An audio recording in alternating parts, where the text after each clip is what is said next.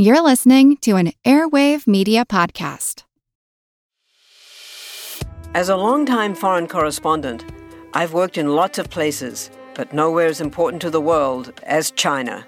I'm Jane Perlez, former Beijing bureau chief for the New York Times. Join me on my new podcast, Face Off, U.S. versus China, where I'll take you behind the scenes in the tumultuous U.S.-China relationship. Find Face Off wherever you get your podcasts.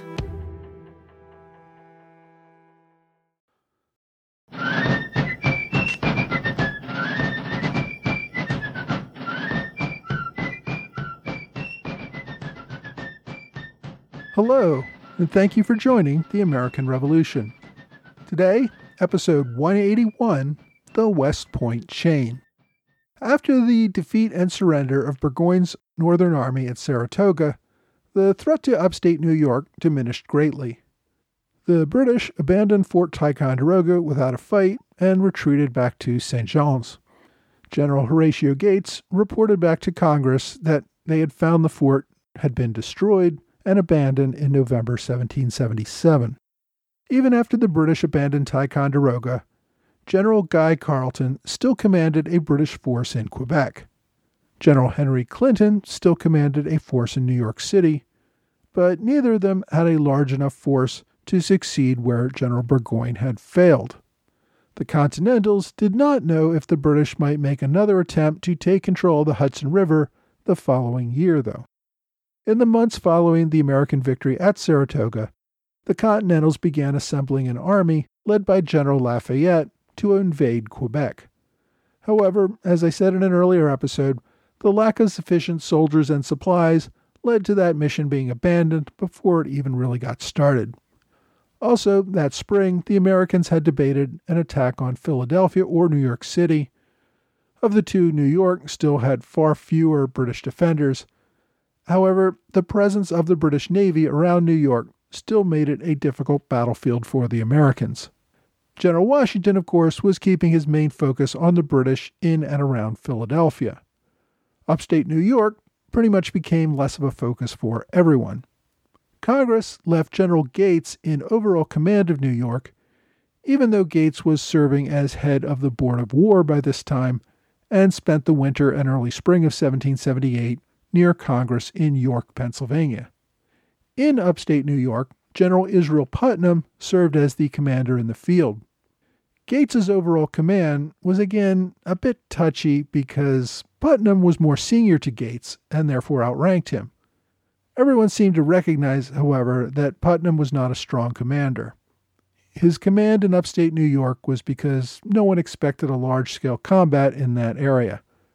Gates, despite his role in the Conway Cabal, still probably had the best reputation after his victory at Saratoga. In December 1777, General Washington directed Putnam to focus on building river obstructions along the Hudson River. Although Putnam spent part of the winter back home in Connecticut, he did focus what he could with his army on building the new Hudson River defenses. The biggest obstacle for Putnam was that, just like the soldiers at Valley Forge, his men were starving and did not have sufficient clothing, blankets, and other supplies to work outdoors over the winter. Others, however, thought that Putnam himself was simply not up to the job. New York Governor George Clinton wrote to General Gates that same month to say that while Putnam was certainly a brave soldier, he just wasn't up to the task of building river defenses. Remember that back in October 1777, British General Sir Henry Clinton had launched a raid from New York City, capturing Forts Montgomery and Clinton on the Hudson River. Putnam had been in charge of the area, including those forts at the time. In November, Congress demanded an inquiry into the defense of those forts and why it had failed so badly. Washington put off the matter that winter as he was struggling with the difficulties at Valley Forge and dealing with the Conway Cabal that threatened his command of the army. After about 5 months, though, in March 1778, Washington was able to turn his attention to Putnam and begin the congressionally mandated inquiry. He relieved Putnam of his command while the inquiry against him proceeded. Washington's letter to Putnam is almost apologetic, saying that whether the charges are well or ill-grounded, that they must be indulged. It seemed that New Yorkers were refusing any support for the project as long as Putnam remained in command. So, to resolve this, Washington put New York General Alexander McDougall in command of the region. The Court of Inquiry would eventually absolve Putnam of any failures of command. It found that the loss of the forts was the result of a lack of manpower, mostly because almost all available soldiers had been sent to support General Gates's army at Saratoga at the time of Clinton's attack. Despite the acquittal, Putnam did not regain his command in New York. Instead, Washington requested that Putnam go back to his home state of Connecticut to recruit more soldiers for the coming campaign. Before Putnam left command, he had identified several locations along the Hudson River to build defenses. His successor, General McDougall, took up right where Putnam left off. The Americans looked at the 4 identified locations along the river where they should build obstructions and establish defenses. Now, this, of course, was not the first attempt to establish and build defenses. As early as 1775, Patriots planned for ways to prevent the British fleet from making its way upriver to the Hudson Valley from New York City. That was why places like Forts Montgomery, Clinton, and Constitution existed along the river in the first place. Patriots had even constructed a chain across the river at Fort Montgomery in 1776 in order to block ships. Now, that chain proved to be a disaster. When they first deployed the 600-yard chain across the river, it just broke from the strain of the river current. After a repair and a second deployment, it broke again. So they gave up for the winter, figuring the ice would do a better job of preventing any boats from sailing up the river than their chain did. Finally, in April of 1777, they once again deployed that chain at Fort Montgomery. When the British finally did sail up the river that October, the chain proved only to be a minor nuisance for the British. After they captured Fort Montgomery, they were able to take their time cutting the chain and then sail upriver to Fort Constitution and then up to Berne, Kingston, New York. After the British completed their raid and returned to New York City, the Americans focused on building new and better defenses that they hoped would be in place for 1778. This time, they turned to some European engineers for expertise. Specifically, they looked to Louis Leslie de Radière, a French captain who had received a Continental Commission as a lieutenant colonel of engineers in July 1777. After his appointment to the Hudson River Project in the fall, Congress promoted Radière to full colonel. So de la Radière wanted to build a large chain near Forts Clinton and Montgomery again, close to where the old chain had been deployed. Everyone else on the project, including the governor of New York and General Putnam, who didn't agree on much, both agreed that they wanted the chain much further upriver near Fort Constitution. It was at that point that there was a natural bend in the river that would force any ships to slow down and turn. The width of the river was not as great there, meaning the chain did not have to be as long either. So Radière was overruled, and construction began at Fort Constitution. Radière began the work, but complained so much about the site and the project that he asked to be relieved after a few months. So he returned to Washington's army for a new assignment. The project then turned to a new officer, Colonel Tadeusz Kosciuszko, the Polish officer who most recently had been responsible for the American defenses at Saratoga, and who had also been a part of the project to lay a chain across the river at Fort Ticonderoga a year earlier. To work with Kosciuszko, Washington ordered Colonel Rufus Putnam to join the project. Rufus's grandfather was a cousin of General Israel Putnam, so the two men had a distant family relationship, but were not really close. Israel Putnam was, of course, from Connecticut. Rufus Putnam grew up in Massachusetts. It was from there that he served in the French and Indian War. He joined the siege of Boston with his militia unit right after the Battle of Lexington and Concord, and when the Continental Army was formed, Rufus Putnam received a commission as a lieutenant colonel. So Putnam had earned his engineering cred by setting up the Dorchester Heights defenses in one night. Those were the cannons on Dorchester Heights that forced the British to evacuate Boston in early 1776. After that, General Washington assigned Putnam to work on the defenses at New York. In December 1776, his military career faltered when Congress rejected his plan to form a corps of engineers. Some sources say that Putnam resigned his commission and returned home to Massachusetts. In his memoirs, Putnam does not mention resigning. He says simply that he returned home to Massachusetts to recruit more volunteers for the Army. In late 1777, following Burgoyne's invasion of New York, Putnam once again offered his services to the Continental Army, and he led 2 regiments as a combat officer during the Battle of Saratoga. Now, although Putnam was not directly involved in the building of defenses at Saratoga, Putnam does say in his memoirs that he had discussions with Kosciuszko about the defenses. So the 2 officers probably began to develop a relationship during that Saratoga campaign. Both Putnam and Kosciuszko agreed with the consensus idea that favored a chain across the Hudson River at Fort Constitution because it was a narrow point in the river with the 2 right angles. Also, the hills around the river caused the winds to shift suddenly, so for sailing ships it was a difficult maneuver even without any defenses there. Crews would have to slow down and tack their sails to make the turns and navigate the shifting winds. The first effort to create defenses at that point, though, went to Bernard Romans in 1775. Bernard Romans was a Dutch-born colonist who had moved to upstate New York during the French and Indian War. He had married and settled into a Dutch-speaking community there. He worked as a surveyor and a cartographer, a job that took him all over North America, including extensive work in the Floridas. By 1773, he was living in upstate New York again. As the population divided and took sides as loyalists or patriots, Romans decisively sided with the patriots. He traveled to Boston, where he was supposedly present at the Boston Tea Party. He traveled throughout New England, where, among other things, he developed relationships with many of the Patriot leaders.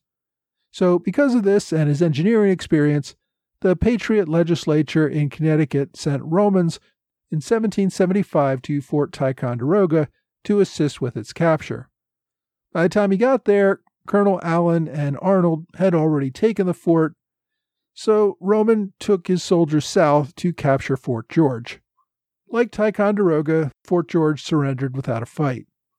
Afterwards, Romans returned to Ticonderoga and assisted Benedict Arnold with assessing the guns and ammunition that they had captured there. As it became clearer that all-out war was underway, New York patriots focused on the need to fortify the Hudson River.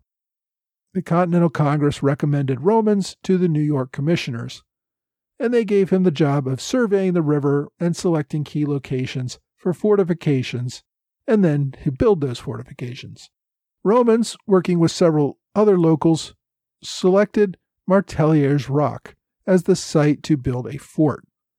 This was a rocky island in the Hudson River, and there he set about building Fort Constitution, which later resulted in the island becoming known as Constitution Island. Romans began work on the fort there, which became a pretty considerable defensive fort with 4 bastions and 70 cannons. But by the end of 1775, many were questioning the choice of the site and the cost of the fort construction. Although the site on Constitution Island made a land assault on the fort very difficult, it also was not on the high ground. Right across the river, a rocky point stood far above Fort Constitution, making it an obvious place to launch an artillery attack on the fort. Disputes between Romans and the New York commissioners resulted in Romans traveling to Philadelphia to shore up support for his leadership of the project. Congress did not want to overrule the New York commissioners, so they ended up reassigning him to be a captain of artillery and sent him off to participate in the Quebec campaign. After Romans' departure, Fort Constitution fell into neglect. Many of the cannons and other resources were redeployed downriver, where the Continentals focused on Forts Clinton and Montgomery and Fort Independence. The British expedition under General Clinton destroyed those forts in 1777. Then they made their way up to Fort Constitution, which by this time only had a token garrison, and at the sight of the approaching British fleet, that token garrison fled without a fight. So the British destroyed Fort Constitution, and from there they continued upriver to burn the town of Kingston before drawing back to New York City. For more on that, go back and see episodes 164 and 166. In January 1778, the Americans once again began rebuilding the defenses in the area, as I said, first under Louis de la Reynière, then under Rufus Putnam and Thaddeus Kosciuszko. The men rebuilt Fort Constitution. It was a little smaller than the original fort, but capable of delivering fire against any ships making their way around the curve in the river. Then, to protect Fort Constitution from the high ground on the western side of the river, they built Fort Arnold, named after General Benedict Arnold. For obvious reasons, the fort would later be renamed Fort Clinton. However, having established that fort, it became obvious that there was even higher ground further to the west that could be used to capture Fort Arnold. So to prevent that, the team constructed a third fort known as Fort Putnam, named for its builder, Rufus Putnam.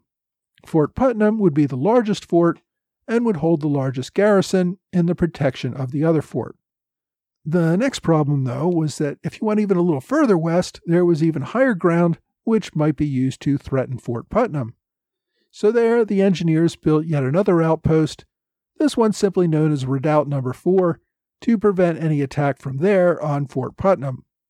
Collectively, the forts on the western side of the river became known as West Point. The defenders did not simply want to rely on artillery and the natural river bends to deter any naval advances upriver. To block passage, they constructed a large chain across the river. I've already mentioned the relative lack of success of other chains. This one, the defenders hoped would be different by making it even larger and stronger. The officer in charge of constructing the chain was Captain Thomas Machin. The captain was an English-born engineer who specialized in metallurgy and canal building. In 1772, his employer had sent him from England to New Jersey to inspect a copper mine. Machin opted to stay in the colonies and settled in Boston. He supported the Patriots and obtained a commission in the Continental Army. He had been working on the Hudson River defenses since 1776 and had been responsible for the Fort Montgomery chain, which had proven to be such a disaster.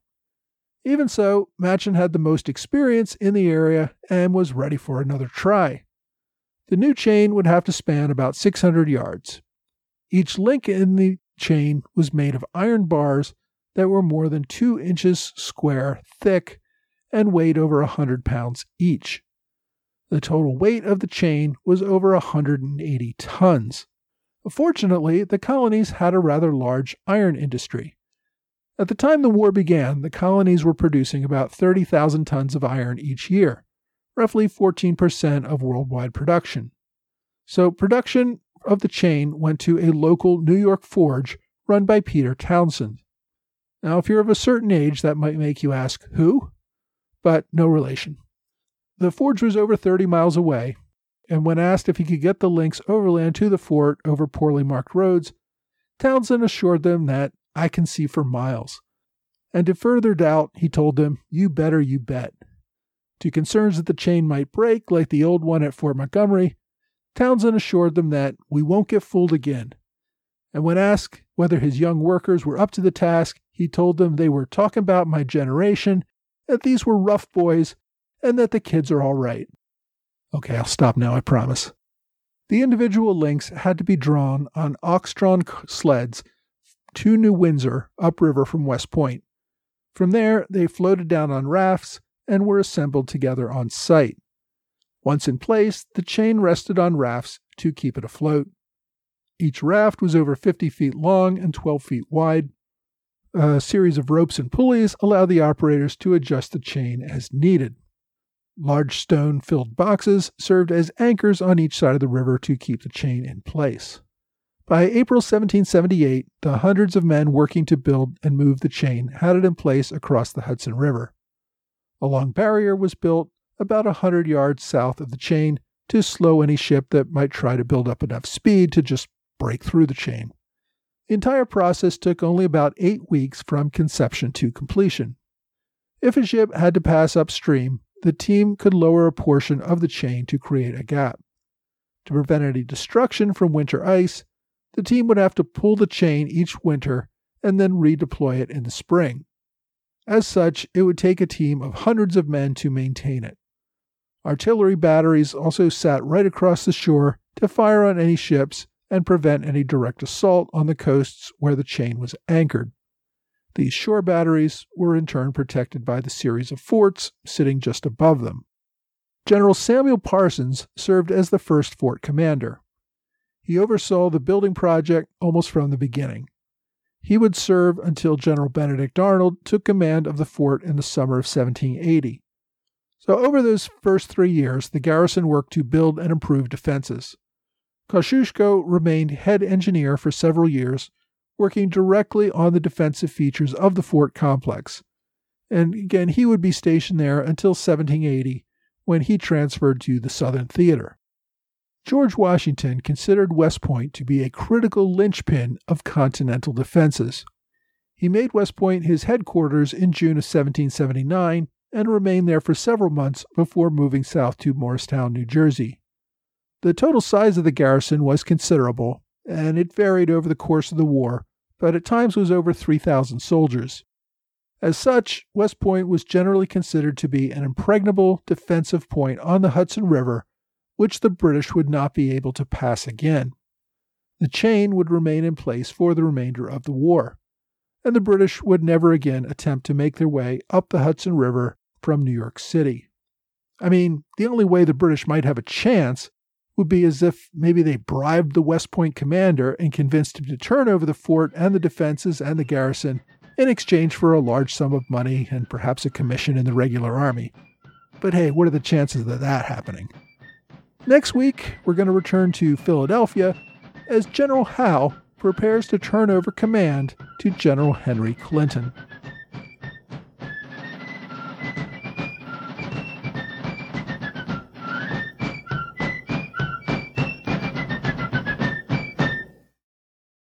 This episode is supported by the food delivery service Factor.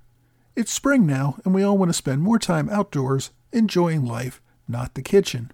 Factor ensures you have fresh, never frozen, chef-crafted, dietitian-approved meals that you can prepare in just 2 minutes. Each week you get a menu of 35 meal options as well as 60 add-ons, including breakfasts, on-the-go lunches, snacks, and beverages. You can customize your orders to get as much or as little as you want each week and can pause or make changes to your orders at any time. Factor is less expensive than takeout, and every meal is dietitian-approved to be nutritious and delicious. It's the perfect solution if you're looking for fast, upscale options done easily. Now, they even have a special deal for fans of the American Revolution podcast. Head to factormeals.com/ARP50 and use that code ARP50 to get 50% off your first box plus 20% off your next box. That's code ARP50 at factormeals.com/ARP50 to get 50% off your first box plus 20% off your next box while your subscription is active. Hey, thanks for joining the American Revolution Podcast After Show. My thanks as always to Trey Nance and George Davis for their continued support of this podcast at the Alexander Hamilton Club level on Patreon. And thanks to Doug Donnelly, Luke Brooks Schessler, and Warren Potter for one-time gifts via PayPal. I also want to send out a thanks to my longtime Patreon supporters, Adam Bixby, David Rice, and Roger Williams of 10crucialdays.org for their continued support. Also, a quick note on the social media front. I've created an American Revolution podcast group on MeWe.com. MeWe, spelled M-E-W-E, is basically a Facebook alternative for people who are sick of all the Facebook censorship and other nonsense going on over there. Now, I still plan to keep my Facebook group going, but I will also start posting to MeWe for those of you who may not like Facebook anymore. Also, for the Facebook fans, I've also added a Facebook page in addition to the Facebook group. The point of the page is that it will just have posts about the podcast. If you're not looking for interaction with other people, then you may prefer the page to the group. Just go to the Facebook page and hit like. One word of warning there, make sure you pick the right American Revolution podcast page. There are actually 2 pages called American Revolution Podcast. The other page is from some guy who has his own podcast, which is completely different from mine, but has the same name. I actually noticed there's quite a few people following that other page who are fans of my podcast. So it may be that you guys just want lots of American Revolution content from any source available, or you may have signed up for the wrong page. So make sure you connect to my page. This is the last episode that I will release in 2020. I try not to mention current events in this podcast, but I know this really has been a tough year for many people. So if you had a tough holiday season, just remember that George Washington finished out 1775 with most of his New England army abandoning him and going home, leaving him in desperate straits. Then he finished out 1776, again with most of his army abandoning him after the British landing and takeover of New York and New Jersey, and Washington pretty much had to risk everything for a desperate Christmas attack on Trenton. The following year, in 1778, again with most of his army melting away, Washington celebrated Christmas by commuting the death sentences of a couple of the soldiers among the hundreds who had deserted from Valley Forge. So, if we think we had a tough holiday season ourselves, it's probably not as bad as what Washington and his men endured. If you did endure something that terrible this year, my hope for you in the new year is that you come out of it stronger and better, just like the Continental Army did. This week, I also want to send out a couple of apologies. A couple of months ago, I recommended a new book called The 10 Key Campaigns of the American Revolution. In my recommendation, I stated that the book's editor was Mark Edward Lendl. In fact, the editor is Edward Lengel. I must have had Mark Lendl's name still in my head because I had recommended another book from him about the Conway Cabal a couple of weeks prior. So, The 10 Key Campaigns of the American Revolution is edited by Edward Lengel. My apologies to both men for the confusion. And thanks to Barry Snyder for catching that error and pointing it out to me. So this week's episode was all about the creation of West Point. The defensive complex would go on to become the scene of Benedict Arnold's treason, something I will of course talk about in a future episode, and its real fame came from its establishment as the site of the U.S. Military Academy. Even before the Military Academy, leaders saw West Point as a really important location. When the Army disbanded in 1783, Congress retained only 100 soldiers for the entire U.S. Army. Just 100. Half of the Army, about 50 men, were stationed at West Point. It would be about 2 more decades until the administration of Thomas Jefferson that West Point became the site of a military academy. Even then, classes remained really small, with only 2 or 3 students admitted in the first few years. In the first 10 years of the school, a combined total of only 52 cadets graduated. Much of the early forts have been demolished or built over as the academy has expanded over the years. However, some parts of the original forts do still exist and have been preserved. Unfortunately, much of it is not open to the public. Most of the West Point chain was melted down and reused for other purposes after the war ended. They kept it for a time, but sold it for scrap in 1829. However, a few links of the chain do still exist and are kept on display at the fort. In the 19th century, some scam artists sold some links that they claimed were part of the West Point chain. These fraudulent links were much larger than the links that were actually used, yet some museums, including the Smithsonian, still thought they had original links, which they kept on display until 1990. My book recommendation this week is a biography of one of the men responsible for building West Point. It is called The Peasant Prince, Thaddeus Kosciuszko and the Age of Revolution, by Alex Storozinski. Kosciuszko led an amazing life, with his time in America only one part of it. After the revolution, he returned home to continue the fight to free his native Poland. There is some debate on how to pronounce the man's name. Some say Kosciuszko, some say Kosciuszko, some say Kosciuszko. The man had lots of locations named after him in America, and each locality seems certain of its pronunciation, but each one is different. I won't pretend to know how he pronounced it himself, so we have to live with the disagreement. In any event, though, Kosciuszko's life is worth reading about, so I'd recommend getting a copy of The Peasant Prince, Thaddeus Kosciuszko and the Age of Revolution. My online recommendation this week will tell you more about a less remembered officer involved in the creation of West Point. Rufus Putnam was a colonel for most of the war, but was one of the last officers to receive a commission as brigadier general just a few months before the Treaty of Paris. He played several critical roles over the course of the war and had an interesting story that is not well remembered. After the war, Rufus Putnam goes on to play a crucial role in the settlement of Ohio. If you don't know as much about him as you think you should and you want to learn more, a good place to start is with his own memoirs. Archive.org has The Memoirs of Rufus Putnam available for free online or to download. As always, you can search for it at archive.org or use the direct link on my website or blog. Go to blog.amrevpodcast.com and find this episode, or you can go to my website at www.amrevpodcast.com, where I have a link to the current week's recommendation as well as a page with all of my past weekly recommendations.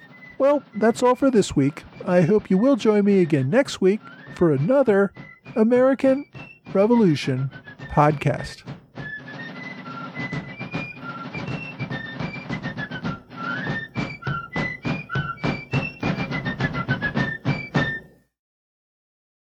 The French Revolution set Europe ablaze. It was an age of enlightenment and progress, but also of tyranny and oppression. It was an age of glory and an age of tragedy. One man stood above it all. This was the Age of Napoleon. I'm Everett Rummage, host of the Age of Napoleon podcast. Join me as I examine the life and times of one of the most fascinating and enigmatic characters in modern history. Look for the Age of Napoleon wherever you find your podcasts.